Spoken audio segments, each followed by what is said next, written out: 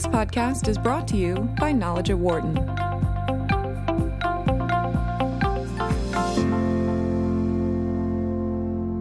You're listening to the Knowledge at Wharton podcast. I'm Rachel Kipp, Associate Editorial Director of the Knowledge at Wharton website.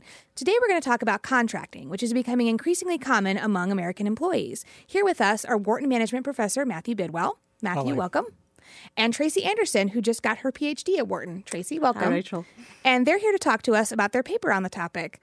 So first of all, can you guys talk to us a little bit about what was the inspiration for this research?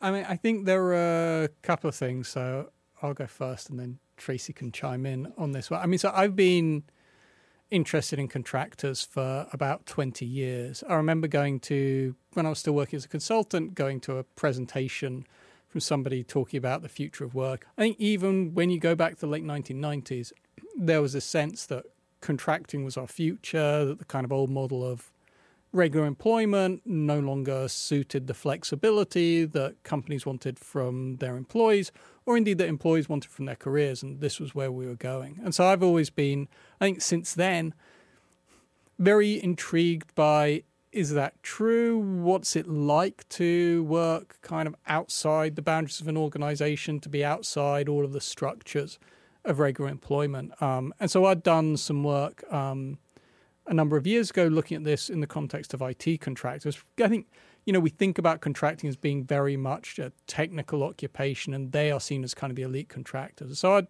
spent time trying to understand who goes into contracting, how do they get used? And then Tracy came along with a bunch of really interesting questions about how does this actually apply when we look at managers who seem like a weird population to contract? Yeah, I guess my interest in this stems from what I used to do before I did my PhD, and I used to manage people who worked on projects, and we restructured, a whole lot of people left, and then we'd have people coming in as contractors in a managerial position. And I was always curious kind of what did that mean for their careers going forward, and I think that was really kind of, partnered with Matthew's interest, kind of what really prompted us to start looking into this a little bit more.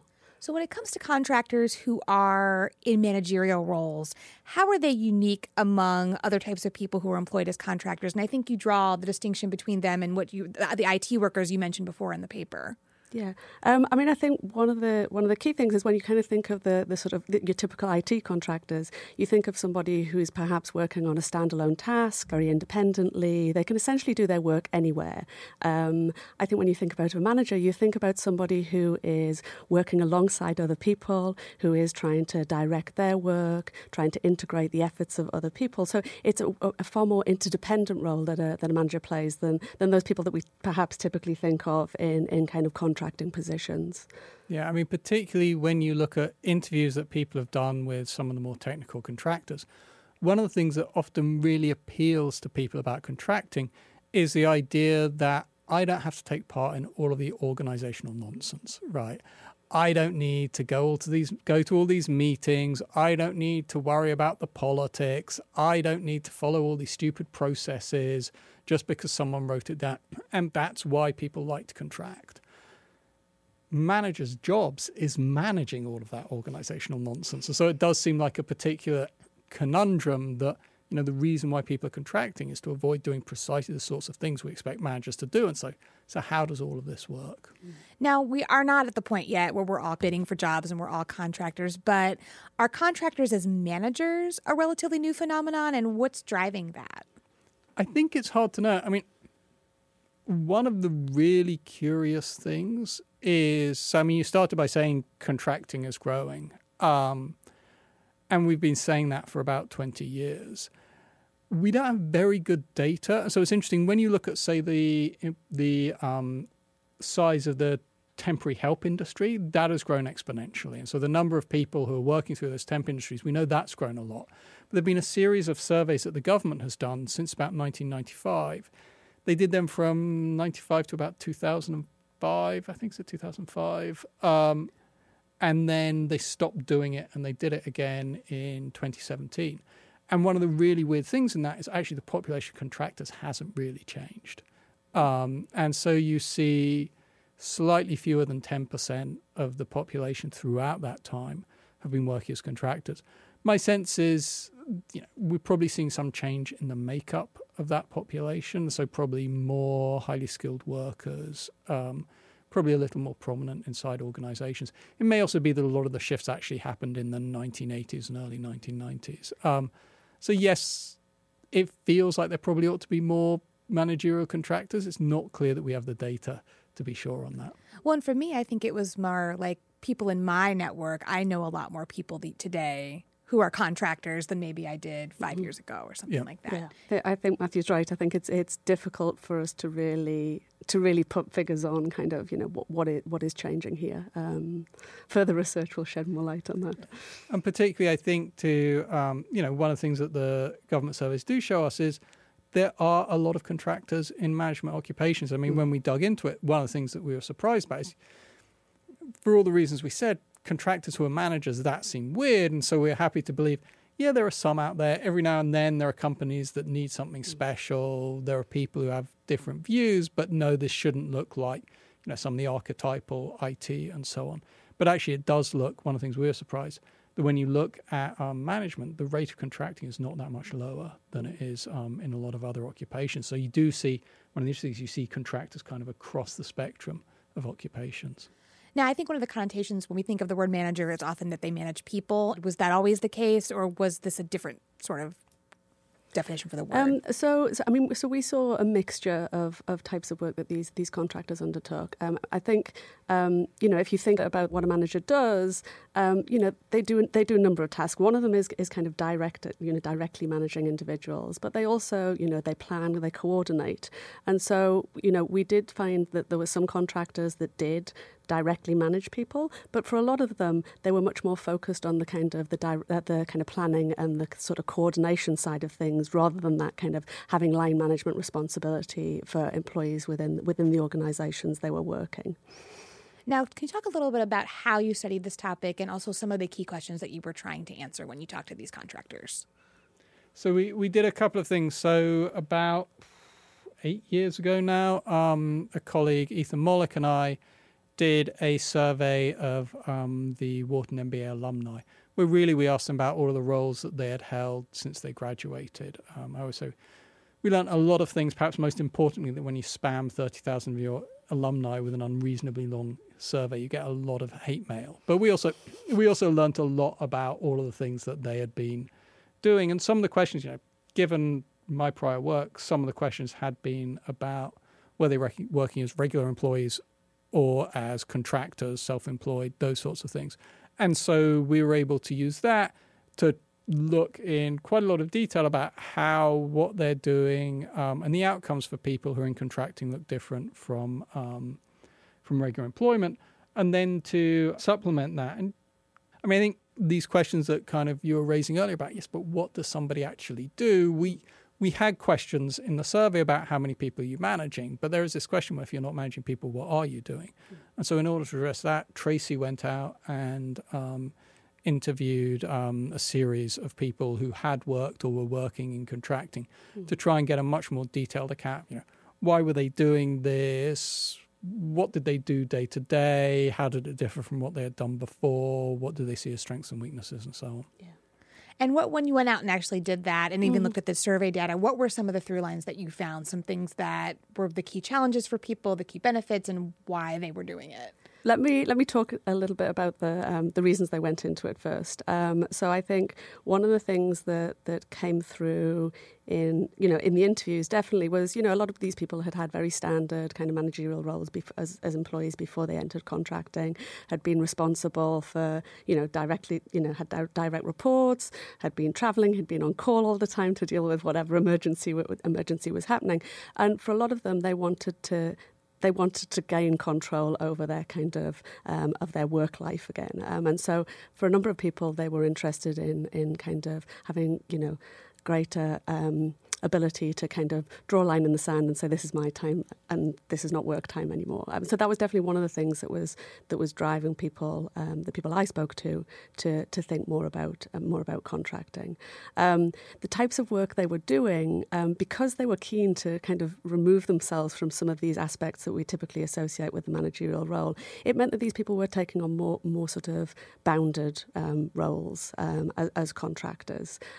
So they might not be managing people directly, but they might be involved in kind of coordinating activities across the organisation, involved in kind of the strategic planning for various aspects of the business going forward and things like that. So they were only really, the roles that they were performing were definitely a kind of subset of what we might think of as a typical managerial role that an employee might undertake. Now, it sounded like from looking at some of the results in the paper that, on the one hand, they did benefit from being kind of away from that office politics and away from maybe the day-to-day things that can sometimes get tedious. But on the other hand, they talked a little bit about some of the challenges of not really being there or maybe knowing all the players in a particular situation. So could you talk to us about that? Yeah, definitely. I mean, I think one of the things, I mean, I think this also speaks to kind of one of the reasons why we kind of found it so interesting. There were people who were working as contractors, as managers, to start off with, is, the people that are, working as contractors, they don't necessarily have a history with that organisation. They don't have the kind of the social network within that organisation. So, in terms of the influence that they can have, they've got a much more restricted toolbox on which to draw. So I think that was definitely one of the things that came out, that people didn't feel like they had the influence in the organisation that they perhaps would have done if they had a permanent, long-term position there. I think some of it is kind of the practical knowledge as well, in terms of, if I need to get something done, who do I go to within the organisation? And they didn't always have that knowledge to draw upon. Now, it also seems that you also found, when talking to these people, there was kind of maybe this tension between the impact, maybe a positive impact that it had on work-life balance, but then there was also a flip side in how it impacted how much they got paid. So could you talk a little about that? Yeah, I mean, and that, I think, came out probably most strongly in the just from the survey results. When we started just analysing some of the data, the thing that leaps out is that the people who are working as contractors were earning, I think of the order of about 20 to 30% less if you look at kind of the absolute numbers, compared to the people who are working as regular employees. And that surprised us initially. Again, having looked at contracting in some of these other high-skilled occupations, particularly IT, often in IT, contracting is seen as a way to make more money. That, if I'm constrained by the company's pay scales and I can't really negotiate my own pay, then I'm not doing so well. Whereas if I work for myself and get to pick and choose my clients, then I can kind of really capture the value of what I'm doing. Certainly when we looked in the past at IT contractors, we found no evidence that they were being paid less. That replicates, actually, we looked at some of the government surveys. We find generally contractors make about the same as regular employees. When you look at managerial contractors, they're making less. And so there is kind of a very stark difference there. And I think it speaks to the flip side of what Tracy was talking about, which is, yes, you get to take yourself out of the organization. You get a great deal more control, but you have to give something up in order to do that. And so the big trade-off seems to be, when I am a member of the organization, I'm able to be in roles that potentially have more impact. I'm able to be in roles where I'm managing people, where I'm kind of seen as more central, and people will value and reward me for that. If I want to create that distance for whatever reasons, it seems that employers aren't prepared to pay quite as much for that. Now, what impact did you see? I know a lot of these contractors that you talked to, I think they said that they were contracting for sort of a finite period of time, that they came in to work on a particular thing and then they left. But for them, and then even for people who did it for a longer period of time, what impact did you see that having that role on their resume, that it was a contracting role, what impact did that have as they went further in their careers, as they were applying for different jobs or maybe trying to go back into a non-contracting role? So what we saw was that people who had been contractors were earning less than people who look very similar but are not being contractors. It's very hard to know how much of that is kind of a stigma, that it's seen on the resume as not serious. In our interviews, people did talk about employers find it very hard to pass what you're doing. There is a concern that, you put that you are contracting. Does that basically mean you are staying at home to look after your kids and, working 1 or 2 hours a week? Do you basically put it there really to more or less cover up a spell of unemployment? Or were you working 60 hours a week on a variety of exciting projects? And it's very hard for people to tell the difference. And so they had a sense that employers and recruiters tended just to breeze through that and not take it very seriously. We're more interested in your regular employment experiences.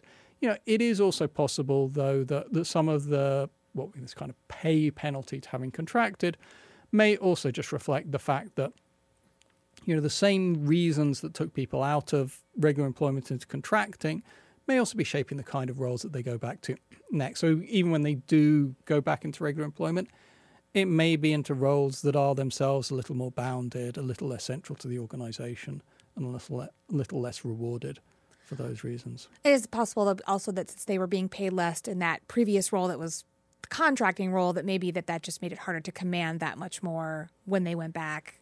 It certainly doesn't boost your bargaining power in that next role. Now, what would your advice be? Are you able to draw any advice here for other job seekers, for other people out there in the working world who may be considering jobs as contractors, or maybe they have this on their resume and they're trying to think of how to present themselves? Do you have any advice for them? I certainly wouldn't panic. I think it's... That's good advice.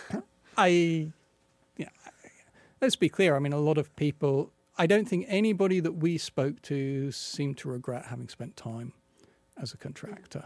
And so, I don't want to come away thinking, wow, this is a terrible thing. People got tremendous benefits out of it. They love the freedom to pick and choose. I do think because it's less clear on the face of it what you were doing when you were contracting, I think if you were contracting and you see this as an integral part of your skills base, an integral part of your resume, then I do think going to greater lengths to really spell out what you did as a contractor, what your major achievements are, and to really emphasize that this was, if it was kind of, what you see as kind of a serious role where you develop new skills and really demonstrate achievements, being very clear about what those are, because employers won't, on the face of it, automatically see that in the same way that, a certain job title in an organisation carries much clearer connotations. Yeah. No, I think that's fair, and I think that's definitely what came through in the interviews when I spoke to people about when they looked for work after contracting. They felt that they needed to go into more detail to make it, to kind of justify what they had done and make sure that it was clear that it wasn't just a kind of filler on their resume. It's probably worth emphasising as well that, this title of contracting covers a multitude of things. And so some of the contractors that we spoke to were really taking on small projects here and there organised around their life. Other contractors basically worked for one employer full time for a substantial chunk of time. You often see in organizations people taking contracting roles just because this is a job for which there isn't currently headcount, but they need it done, they have budget to do it, so they're going to bring you in as a contractor, maybe in a project management role, and the role is really no different from a regular employee. And so I think also kind of being reasonably clear about why you contracted and what you got out of it, I think is important. Well, it seems like, at least based on what you saw from some of these people, that contracting was a good fit when they were sort of had some other things going on maybe in their personal lives, like in terms of trying to achieve that work-life balance that maybe is harder to do with a full-time gig. Mm-hmm. Yeah, that was a very strong theme that came out of a lot of our interviews. Yeah. I mean, again, not everybody. For some people as well, I think the broader issues of control. For some people, moving to a new location, it was a way to kind of break into the labour market. So you see quite a lot of things that people were doing. But there were definitely people who entered it perhaps for that reason, but then realised that actually that was they had no intentions of going back to regular employment. That worked for them, and that was how they wanted to kind of keep their employment arrangements in the longer term. So even though we don't know, I mean, there's not great data about how much contracting is growing, and it looks like it may be from the data we have that it's not growing tremendously. Do you feel like the stigma around it might be changing at all, that maybe people may have to do less of this explaining in the future just because at least the gig economy at least seems to be rising a lot, and it seems to be more common that people have 2, 3, 4 things they're stringing together? Yes, I mean, certainly. And in a lot of areas, obviously, there's no stigma. I mean, again, kind of coming back to these IT contractors, if you're a high-end IT contractor, being this kind of gun for hire to come and solve the hardest problems. In many ways, that can be a good thing. So yes, I do think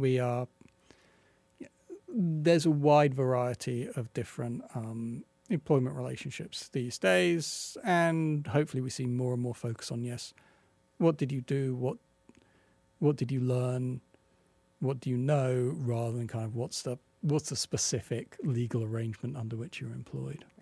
And what's next for this research? Tracy's working on some other stuff around managerial contractors. So. Yeah, so I've got there's another project that I'm working on with Peter Capelli where we're looking at managerial contractors and just, addressing some of those questions of, working in an organisation, a managerial position where you haven't got the kind of social networks and the reputation to draw upon to influence people. How do you get things done under those circumstances? And so that's a piece of work that we've been doing where, I've been interviewing people who've been in these roles and trying to understand what they draw upon in terms of trying to influence other people, employees within the organisation, to do their bidding, if you like. And really, the things that stand out for that piece of work is really one of the things that they are trying to leverage is exactly this, their skills, and the fact that they might have skills that other people in the organisation don't have, and that if an employee works alongside them, then they get access to learn from this outsider and develop skills that they might not if they were working alongside an employee who, a manager who is an employee of the organisation. And I guess the other thing that they're also trying to leverage is their independence, the very fact that they're not part of the organisation and they're not part of the politics. And so they're not trying to, empire build, they're not trying to play games, they just want to get the job done. And I think they try to leverage that in terms of, look, you can take what I'm saying at face value. And so I think that's something else that they try to leverage. Matthew and Tracy, thanks so much for being here. Thank you. You can find all of Knowledge at Wharton's articles, podcasts, and more on our website, which is knowledge.wharton.upenn.edu. You can also find all of our podcasts on Apple Podcasts or your other favorite podcasting app. If you like what you hear, please leave us a rating or a review. It really does help like-minded folks to find the show. Thanks for listening. For more insight from Knowledge at Wharton, please visit knowledge.wharton.upenn.edu.